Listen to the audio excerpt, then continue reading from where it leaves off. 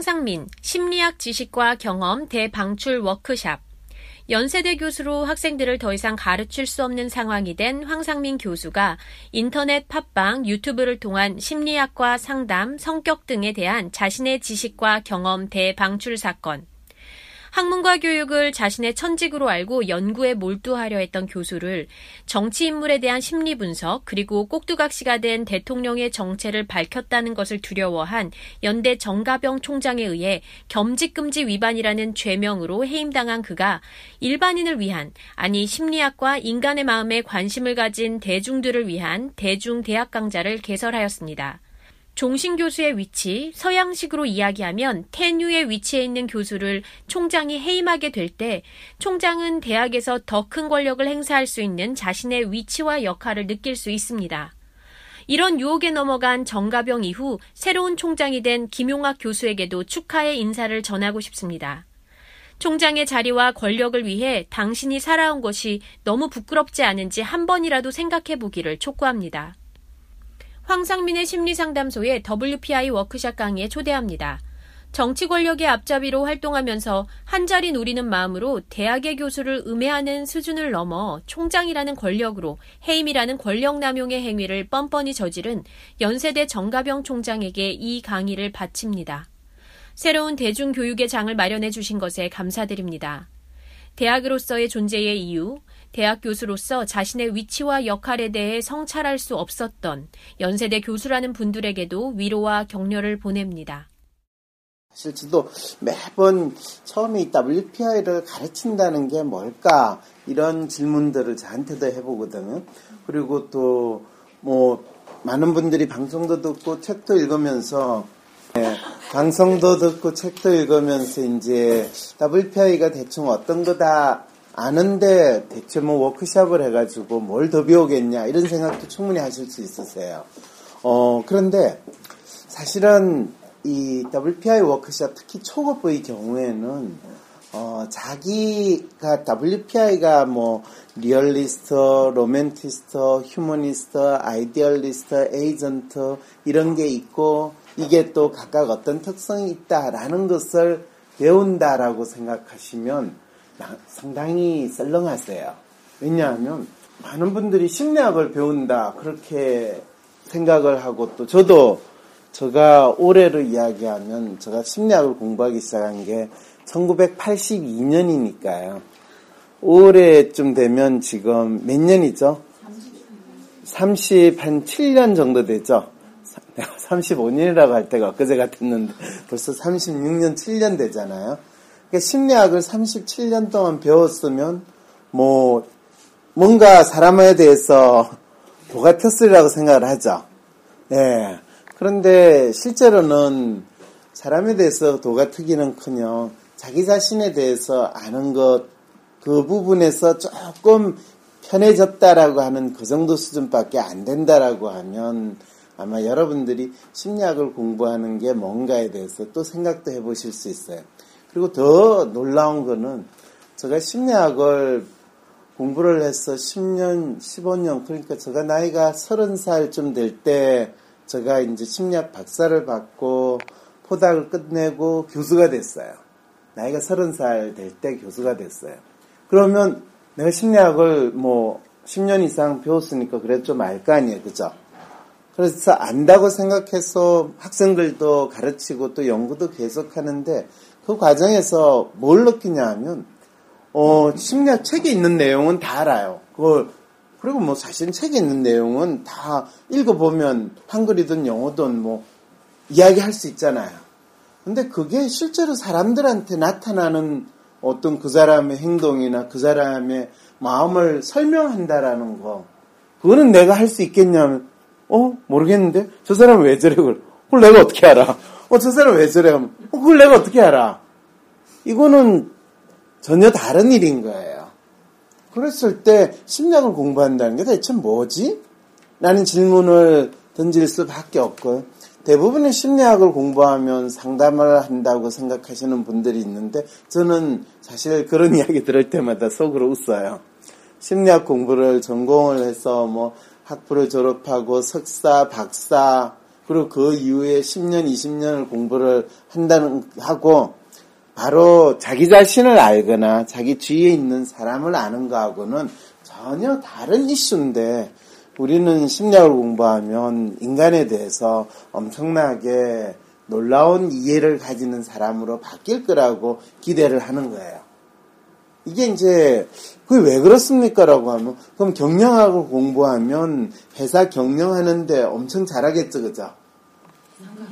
상관없어요. 그리고 이 경영학 박사를 받으면 회사 망하는 데는 아주 귀신 같은 재주를 부리는데 회사를 잘하게 만드는 거하고는 관계가 거의 없어요.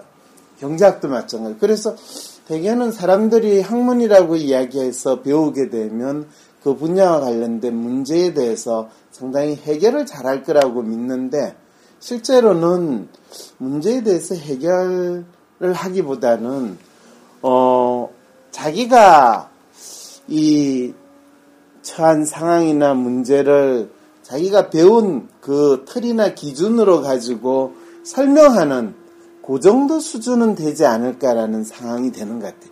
이제 이 설명이 여러분들한테 저걸 왜 이야기를 하지라고 이야기하면 WPI를 여러분들이 배운다는 게 보통은 성격 검사라고 생각을 하고 어떤 사람의 성격에 대해서 이 WPI를 통해서 파악을 한다라고 그랬을 때 가장 먼저 성격이라는 게 뭡니까? 라는 질문부터 나오게 되거든요. 그러면 각각의 사람들이 각기 다른 성격을 가지고 있다라고 할 때 심리학이라는 학문 자체가 지향하는 것은 각각의 사람이 각기 다르다라는 것에 초점을 두는 게 아니라 인간에게 있어 공통적으로 나타나는 특성이 뭔가 그리고 인간이 어떤 행동을 하는가 사고를 하는가의 보편적인 특성이 뭔가를 찾아내는 것이 심리학이라는 학문에서 추구하는 활동입니다. 그 말은 심리학 책에서 놓은 내용은 모든 사람한테 적용되는 내용이라고 많은 사람들이 생각을 하는데 그 말은 거꾸로 돌려서 이야기하면 누구에게도 적용되지 않는 이야기가 돼버리고 만다는 겁니다. 이게 이제 과학으로서의 심리학이 만들어져 가지고 많은 사람들이 지난 100년, 200년, 150년 동안 열심히 심리학이라는 학문을 만들면서 가지게 됐던 가장 큰 어려움이기도 해요. 그러다 보니까 심리학을 공부를 열심히 하는 거하고 자기 자신이 어떤 사람인지를 알게 되는 거하고는 상당히 괴리가 있어요. 왜냐하면 심리학 책에서 이야기하는 사람은 일반적인, 평균적인, 보편적인 사람에 대한 이야기를 하니까 나라는 사람이 어떤 사람인가에 대해서는 책을 읽어봐도 나도 그 보편적인 특성으로서 나를 설명하거나 이해하는 거는 조금 있는데 그렇지만 나는 이런 상황에 있잖아. 그렇지만 나는 이런 문제가 있잖아. 이런 상황이 됐을 때 어쩌라고 라는 상황이 벌어집니다. 이게 제가 이제 심리학을 한 10년쯤 공부하고 나서 내가 이 공부를 내가 왜 하고 있는가라는 문제에 더욱더 부닥치게 되고 심지어 박사까지 다 받고 대학에서 학생들을 가르치고 또 연구하고 하는 과정에서 뭔가 잘못됐다. 왜 내가 심리학을 공부를 하면 할수록 나에 대해서나 또는 주위에 있는 사람들을 아는 것이 더 어려워지고 잘 안 되는 걸까? 이제 그 문제를 상당히 고민을 심각하게 하고 그게 저희 삶에 있어서 상당히 큰 문제였어요. 내가 이 약사가 돼가지고 이 아픈 사람들한테 뭐 나름대로 약을 처방을 한 거를 나름대로 해주고 하는데 이걸 왜 하는가 라고 생각을 했을 때 그냥 약 주세요 하면 약을 줘요. 그러면 내가 하고 있는 일이 편의점에서 이 물건 주면 틱틱틱 하고 해주는 그 사람하고 무슨 차이가 있는가라는 질문을 던지면 파는 물건만 다를 뿐이지 차이가 없다는 생각을 하게 되면 그 일을 한다는 거는 진짜 돌아버리거든요. 똑같아요. 제가 심리학을 공부하면서 주위에 심리학하는 사람들하고 대화를 나누면 거의 내가 왜 이 사람하고 이야기를 나누고 있나 싶은데 왜냐하면 사람에 대한 이야기를 할 것 같지만은 사람에 대한 이야기가 아니라 책에 있는 어떤 내용을 가지고 이야기할 뿐이 사람은 없어요.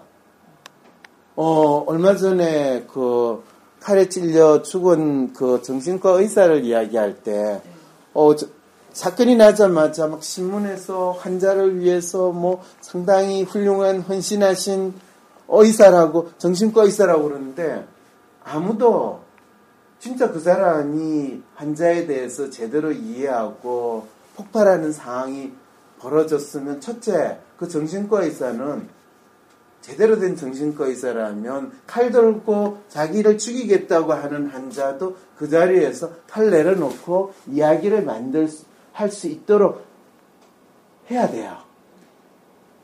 무슨 이렇게 이야기하면 죽은 사람한테 너무 심하지 않아요? 그러는데, 저는 정신과 의사는 굳이 비유를 하자면 폭탄 제거 반원이에요.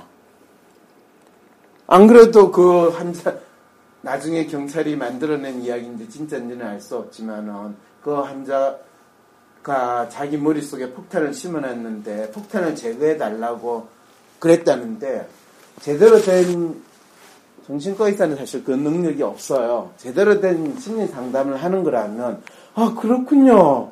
자, 그러면 당신의 폭탄이 어떤 건지 봅시다 해가지고 그 폭탄을 제거를 해줬으면 그런 발작적인 행동을 안 했을 텐데, 이런 질문을 하게 되면 어떤 일이 벌어질까요?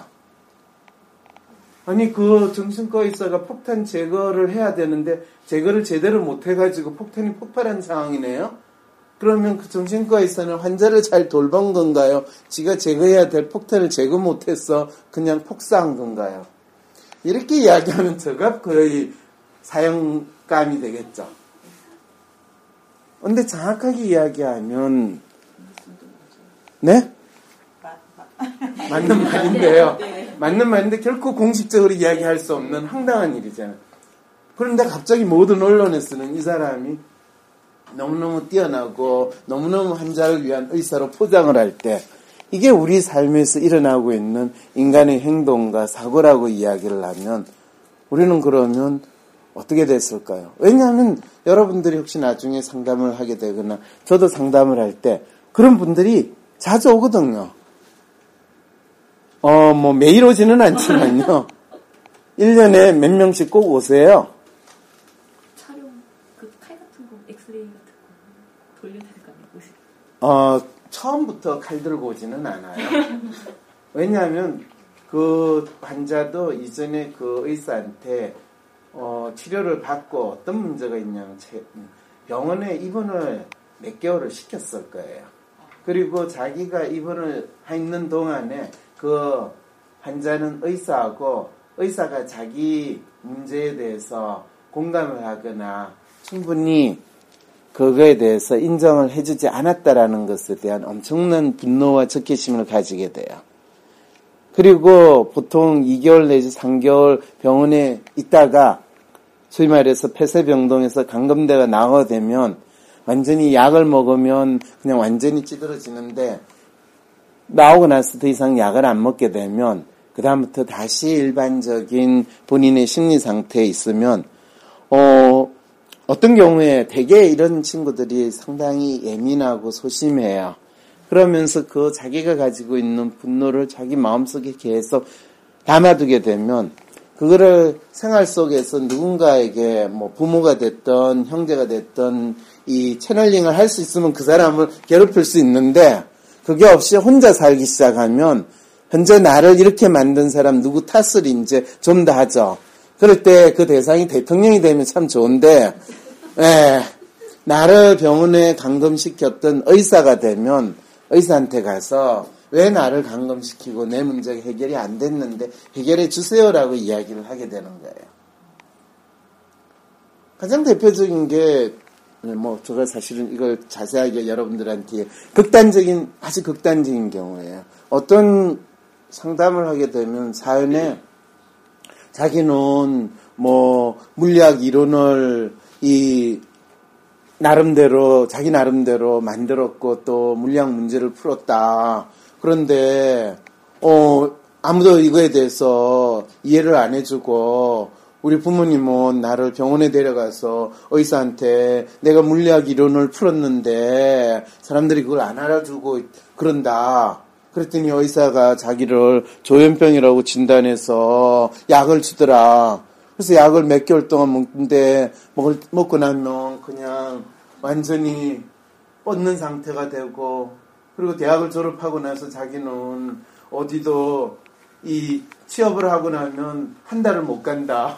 그리고 잘리고 또 잘리고, 그래서 편의점에도 일을 해봤는데 편의점에서도 또 잘리고, 자기는 어떻게 살아야 되냐.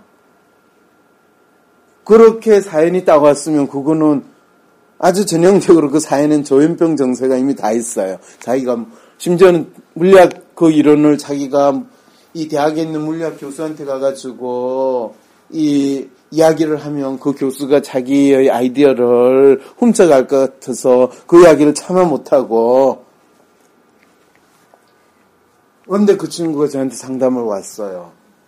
그럼 저는 어떻게 해줘야 돼요? 어떻게 해야 되죠? 웬만한 병원 가가지고 약 먹고 그냥 쓰러져 있으라 이렇게 이야기해줘야 돼요? 그럼 어떻게 해야 돼요? 네? 들어줘야 돼요. 들어줘야 돼요. 그럼 뭘 들어줘야 돼요? 그 이야기하는 걸 계속 들어줘야 돼요. 그렇죠? 네, 들어는 당연히 줘요. 들어는 줘요. 의사는 그걸 듣고 있겠어요? 네. 의사는 이미 조현병 진단 내렸으면 끝이에요. 그 사람을 내가 비난할 일들은 전혀 없어요. 그런데 의사들은 기본적으로 환자가 오면 보고 대충 보고 그냥 병명 하나 붙이면 정신과 의사들의 가장 큰 특성, 우울증, 조현병, 조울증 이렇게 병명 붙이고 약 처방은 끝이에요. 4월 6일 토요일 WPI 초급 워크숍에 참여하세요. 자신을 이해하고 주위 사람을 더 이해하고 싶다면 WPI 워크숍에 참여하여 자신과 타인에 대한 이해 능력을 키울 수 있습니다. 4월 6일 토요일 WPI 초급 워크숍에 참여하세요.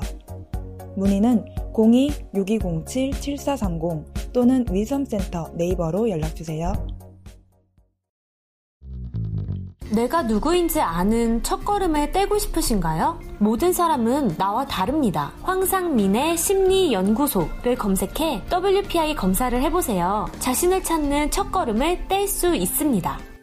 조현병이라고 규정할 수 있는 무슨 캐라고리가 있나요? 아, 그럼요. 가장 대표적인 게 망상장애. 본인이 물리학 이론을 만들었다. 이거보다 더 확실한 게 없어요. 이게 전형적인 많은 사례가 이렇게 나요. 전공이 뭐예요? 그러면 저 디자인과 다니는데요. 그리고 뭐 그러면 고등학교 다닐 때부터 자기는 물리학에 관심이 있어서 물리학 공부하는 걸 좋아했고, 고등학교 때는 내가 이런 물리학 문제를 풀어서 선생님한테 이야기했는데 선생님이 관심이 없고 선생님은 나를 무시하더라 뭐 이러면서 이제, 그래서 그들은 내가 얼마나 어려운 물리학 문제를 푼지 모른다. 이 정도면 이제 얼마나 현실감이 없는 상황이 되는지 알죠? 그럴 때 누군가 너 그러면 왜 그 대학을 갔니? 이렇게 물어볼 수도 있죠. 그러게요. 제가 그러면 수능 물리학은 물리는 등급이 몇 등급이니? 네, 3등급이면 뭐 들어줄 수는 있어요. 네, 제가 뭐 어쨌든 뭐 그런 상황이니까 그거를 일일이 따지면 안 돼요. 그래서 진짜 놀랍다. 뭐 언제 해줘야 되는 걔에 대해 충분히 인정해줘야 돼요. 물리학 문제를 풀었다니까. 그러니까 네, 대단하다. 그렇지만은 너의 물리학 문제를 푼 이 비밀을 결코 누구에게도 누설하지 마라. 왜 그러냐? 이순신 장군도 그렇지 않았냐? 내 죽음을 누구에게도 알리지 말라. 너가 지금부터 너 이 비밀을 누구에게 알리는 그 순간부터 너는 지금까지 당해왔던 그 핍박과 그 고난을 겪게 될 거다. 그럼 그 핍박과 고난을 겪고 싶니? 아니요. 그래. 이 상황이 이제 그 사람에 대한 이해예요. 그런데 이 부분에 있어서 많은 분들 아니 그러면 얘가 진짜 병이 있고 문제가 있는데 빨리 격리 수용시켜야 되지. 어떻게 그걸 이야기를 들어주고 있어. 그랬을 때 그때부터는 만약 그런 이야기를 요 근래에 이제 막 정신의학회에서 이야기를 하는 걸 보고 저 사람들은 실제로 인간을 인간으로 보지 않고 자기하고 조금 다른 생각이나 다른 행동을 한다고 해서 그 사람은 격리 수용돼야 된다라고 한다면 그거는 옛날에 문둥병 환자를 무조건 격리 수용시키고 자기하고 생각이 다르다고 미쳤다고 해서 정신병자로 해서 격리 수용시키는 그 16세기, 17세기 중세 그 사람들하고 무슨 차이가 있지? 정신과 의사라고 해서 다들 정신과 환자를 격리 수용시키는 게 하나의 솔루션이라고 생각하는 사람들은 근데 의학이 발전해가지고 인간을 인간으로 대하는 이 기본적인 생각조차 못 가지는 분들 아닌가 싶은 생각이 들었는데 이런 이야기를 제가 하면 어떻게 될까요? 예, 제가 격리 수용되겠죠? 이게 대한민국이에요. 21세기 대한민국. 예, 여기서부터 이제 이 성격을 이야기하거나 이 사람의 마음을 이야기하는 게 너무나 당연할 것 같지만은 우리는 상당히 희한한 나라에 살고 있는 거예요. 사실은 이런 것이 어떤 외국의 우리가 외국이라고 표현을 하면 참 그렇겠지만 일반적으로 사람들이 논의를 할 수 있는 장면에 가면 우리가 가지고 있는 인간에 대한 이해라는 것이 거의 중세 암흑기에 있는 것과 별로 다르지 않다라는 것을 느낄 수 있을 텐데 그 부분에서 아마 여러분들이 지금 여러분 각자의 삶에 대해서 이야기를 하는 게 한편으로 상당히 드라마틱하게 느껴지기도 하고 또 한편으로는 상당히 비슷한 이 경험들을 많은 분들이 공감할 수 있다라고 느낀다면 그거는 여러분 스스로가 자기 자신이 한 사람의 인간으로서 내가 나의 삶을 만들어간다라는 생각을 가지고 계시기 때문에 그렇고 꼭 누가 정해진 틀에 맞춰가지고 내가 무슨 대학을 가야 되고 대학을 나와가지고 또 무슨 전공을 해야 되고 또 무슨 회사에 들어가야 되고 내가 얼마를 벌어야 되고 내가 이렇게 됐으면 나는 성공하고 그렇지 않으면 나는 실패했다라고 하는 그 틀에 나를 맞추지 않는 나는 나로서 진짜 내 인생을 살아가고 싶다는 마음을 여러분은 가지고 있기 때문에 그렇다는 생각이 듭니다. 자, 그런 분들이 사실은 여기 왔겠죠, 그죠? 네. 목표는 뭐냐면, 실제로는 WPI 이 시스템 자체에 대해서 배우는 것도 있지만, 무엇보다도 여러분 각자가 내가 어떤 사람인가를 내 스스로 혼자 생각한 것도 있지만, 내하고 비슷한 사람들하고 앉아가지고 확인하는 작업을 하는 거다라고 생각을 하십시오. 많은 사람들이 내가 어떤 사람인가에 대해서 궁금해해서 이미 여러분들은 WPI 검사도 해보고 책도 읽으면서 나름대로 내가 이런 사람이지라고 생각을 하셨을 텐데 그런데 혼자서 생각하는 거하고 진짜 자기하고 비슷한 사람하고 여러분 지금 같은 테이블에 앉아있는 분들 딱 느낌상으로 좀 비슷한 과다라는 느낌이 드셨죠? 네. 예. 나이 차이가 있고 남녀 차이가 있는 것보다 더 놀라울 정도로 여러분들이 비슷한 거를 찾아올 수 있으실 겁니다. 그런데 그거를 일상생활에서 우리가 사람을 만나서 저 사람이 내하고 비슷하다 다르다라는 것을 느끼게 될 때 그럴 때는 어떤 부분이냐 하면 마치 특이하다라는 걸로 생각을 해요.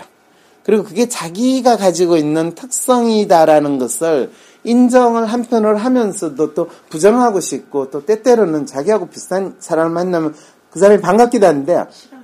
예, 싫기도 해요. 맞아요. 진짜 싫어요. 그래가지고 뭔지 모르게 불편하다고 느끼는 경우도 있어요. 근데 그 이유는 내가 그런 특성이 가지고 있기 때문이라기보다는 저 인간이 저런 문제가 있어 라고 생각하는 그런 상황이 되기도 훨씬 하거든. 그래서 오늘은 여러분들이 성격이라는 게 뭐고 또 그 성격을 안다는 게 과학적으로 안다는 게 어떤 거고 이런 것들에 대한 거는 사실 여러분들이 한 번도 심리학을 공부를 하지 않으신 분들, 심지어는 심리학을 공부한 사람도 마찬가지예요. 제가 이 내용을 뭐 심리학과 학생들이나 또는 심지어 대학원생들한테 이야기를 처음에 할 때도 학생들이 상당히 당혹하게 생각을 해요. 왜냐하면 기본적인 심리학에서 아까도 이야기했지만은 기본 심리학은 항상 어떤 사람의 특성을 또는 인간이라는 것을 어떤 변인으로 구분을 하고 그 변인이 어떻게 서로 연결되어 있는가, 어떤 변인과 어떤 변인이 영향을 미치는가, 또 집단과 집단이 변인에 따라서 서로 차이가 있는가 없는가, 이런 거를 열심히 연구를 합시고 해요. 그러다 보니까 정작 구체적인 사람이 어떤 것인가 라는 것에 대해서는 거의 이해 수준이 엄청 떨어져요. 그래서 심리학을 공부를 하면 할수록 이 자폐 성향이 상당히 높아지고 사회성이 상당히 떨어지는 놀라운 결과를 가지게 돼요. 그래서 보통 심리학 하는 사람들이 그런 표현을 써요. 발달 심리학을 하는 사람은 발달이 덜 됐기 때문이죠. 예, 사회 심리학을 하는 사람은 사회성에 문제가 있고, 인지 심리학을 하는 사람은 머리가 나쁘고, 이 지각 심리학 하는 사람은 몰지각하고, 성격 심리학 하는 사람은 성격이 이상하고, 상담 심리학 하는 사람은 상담을 좀 받아봐야 될 것 같고, 임상 심리학 하는 사람은 제정신이기가 쉽지 않다. 왜 그러냐? 다 자기 문제를 해결하려고 심리학 그 전공을 한다. 학부 때는 그런 이야기 안 하는데 전공 영역으로 딱 들어가기 시작하면 이제 그런 이야기를 하면서 그거를 확인을 아주 잘할 수 있어요. 확인사살. 그러면서 이제 평생 내가 언제 발달할 수 있을까? 내가 언제 사회성이 좋아질 수 있을까? 언제 내 성격이 좀 나아지려나? 그거를 책을 보면서 답을 찾으니까 결국에는 죽을 때까지 그 문제를 해결을 안 되는 상황은 아닐까. 왜냐하면 저 앞을 지나가신 많은 교수님들을 보면서 저는 그걸 확인은 했어요. 뭐 이렇게 이야기하면 심리학하는 사람들이 다 싫어해요. 네. 근데 어느 순간에 이제 내가 공부를 했고 또 가르치고 있는 이거를 이렇게 가르치면 안 되겠다라는 생각을 하게 되고, 그래서 심리학 연구를 내가 배워왔던 심리학이 아니라 내 주위에 있는 사람을 먼저 파악을 할 수 있는 심리학으로 내가 다시 공부를 해봐야 되겠다. 사실은 그래서 제가 박사를 받고 와서 한국에 와가지고 교수와 연구생활을 시작하면서 가장 먼저 한 거는 지금까지 내가 배웠던 심리학은 서구 사람의 심리학이라는 걸 배웠다면 한국 사회에서 살고 있는 한국 사람들의 심리라는 건 무엇일까? 따로 그걸 구분해서 연구하는 것이 가능할까? 이런 질문을 하는데 사실은 그런 질문을 하는 것부터가 대부분의 심리학자한테는 상당히 부담스러운 질문이에요. 왜 그러냐 하면 심리학이라는 것은 과학적으로 인류 보편적인 인간의 마음에 대한 연구를 한다고 이야기를 하거든요. 그런데 인간의 마음이라는 거는 신체도 사실은 이 인종에 따라서 그 사람이 살고 있는 지역에 따라서 다 차이가 있어요. 그거 인정하시겠어요? 인정 안 하시겠어요? 인정하거든요. 똑같은 약을 먹어도 서구 사람들한테 잘 먹히는 약이 있고 한국 사람들한테 잘 먹히는 약이 있고, 똑같은 병도 한국 사람들한테 많이 일어나는 병이 있고 서구 사람들한테 많이 일어나는 병이 있고 지역에 따라 상당히 달라요. 당연하겠죠, 그죠? 별로 당연 안 하다고요? 당연한데 재미있는 건 심리학을 배우는 사람들은 그거를 받아들이기 힘들어요. 그러면 우리가 소위 말해서 거의 성경 말씀이라고 생각하는 미국 심리학 책에 있는 내용을 그러면 한국에 적용되면 어떻게 되지? 라는 그 질문을 던지게 되면 그 다음부터는 어떤 문제가 발생하죠? 새로 다 공부를 해야 돼요. 그럼 어떻게 해야 돼요? 내가 가르쳐 줄 수 있어요, 없어요? 없어요. 이 문제가 발생을 해요. 사실은 제가 처음에 유학을 가서 그걸 딱 부닥치고 나니까, 사실은 학교 다닐 때도 이게 그렇다고 하는데 계속, 아닌 것 같은데, 내가 잘 모르니까 배워보자 이랬는데 이제 미국 가서 공부를 할 때는 책에 있는 내용이나 논문에 있는 내용이 구체적인 사회 현상으로 사람들한테 어떻게 나타나는 걸 예를 들어서 이야기를 해주니까 저게 우리한테는 적용이 안 되는데 저건 다른데 그러니까 이제 그거는요 이런 식의 질문을 이제 하게 되는 건데 그럼 그거에 대해서 네가 그러면 경험하는 걸 설명을 해봐라 라고 했을 때 내가 그걸 설명을 제대로 못한다라는 것도 느끼게 돼. 이제 이런 것들을 경험을 해서 일단은 박사를 바꿔보자. 왜냐면 박사를 받아야지 내가 질문을 해도 내 말을 들어주지. 그래가지고 아주 잽싸게 빨리 박사를 하고 난 30살 되기 전에 박사를 끝내야 돼. 이래가지고 끝내고 한국에 와가지고 이제 교수를 하니까 그때부터 내가 질문을 할 수 있잖아. 이거 내가 책을 읽어보고 이런데 이런 현상에는 안 맞지 않니? 그러면 학생들은 갑자기 막 당황하는 거야. 교수님이 이게 질문을 던지니까 학생들은 더 답변을 못하죠.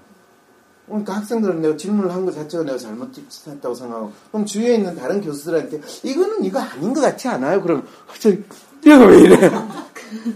아니 당신은 하버드 나왔는데 하버드 나온 애가 그 질문을 하면 서울대 나온 내가 어떻게 거기에 대해 답변을 해? 날 지금 놀리는 거예요? 이렇게 될 수도 있는 거고. 그럼 나이 조금 경험도 많으신 교수님한테 질문하니까 얘가 지금 나를 시험해보나 뭐 이런 생각도 들어. 그러니까 공부를 하는데 그거에 대해 질문을 하고 논의를 할 수 없는 상황이 벌어지니까 아니 황 박사는 많이 공부를 했을 텐데 왜 그걸 질문을 해? 그거 당연한 거 아니야? 뭐가 당연해요 지금. 당연하다니. 당근이면 몰라도 이제 이런 상황이 되니까 사람들이 상당히 나를 불편해한다는 사실을 이제 느끼게 돼요. 그리고 그거를 뭐 학회에서 다른 선생님이 발표를 하거나 주로 선생님들은 발표 안 하고 대학원생이 발표를 하면 학생 그걸 왜 연구를 했어요? 그럼 갑자기 아니 그 자료를 왜 그 방법으로 분석을 했어요? 아니 제가 지난 학기에 통계에서 이 방법을 배워서요. 아니 그 문제에 대해서는 그렇게 분석보다는 다른 분석 방법이 훨씬 더 본인이 가진 궁금증을 해결하는 데 도움이 될 텐데 제가 잘못한 건가요? 아니 그런 생각 혹시 해봤냐고. 그게 뭔지 모르겠는데요. 그러니까 갑자기 내가 아주 이상한 사람이 되는 이런 경험을 이제 1년, 2년, 3년쯤 하기 시작하면 내가 등장하면 분위기가 상당히 싸해지겠죠. 그때부터 이제 제가 조금씩 내가 뭔가 사회성이 떨어지고 문제가 있는 사람이라는 생각을 조금씩 하게 되죠. 그런데 더 재미있는 거는 공부를 하면 할수록 내가 탐색하고 있는 사람에 대한 한국 사람에 대해서 더 알아가고 있다는 생각이 안 드니까 뭐가 잘못됐는가에 대해서 저한테 질문을 더 던지게 되죠. 그래서 저도 한동안 상당히 우울증에 시달리기 시작을 했어요. 그 우울증이 온 게 아니라 무기력함을 느끼고 내가 이걸 왜 해야 되는지를 모르는 상황에 빠져서 보통 저는 상당히 학교 가가지고 연구실에 가서 열심히 뭔가 하고 그런 걸 하는 걸 좋아했는데 아침에 일어날 때 진짜 손가락 하나 까딱하기 싫다는 그 상황이 들기 시작한 거예요. 이유를 알 수 없죠, 당연히. 근데 어떻게 보면 지금 이걸 왜 해야 되는지에 대해서 내 나름대로 찾지를 못하는 그 상황이 있다는 거는 분명히 알겠어요.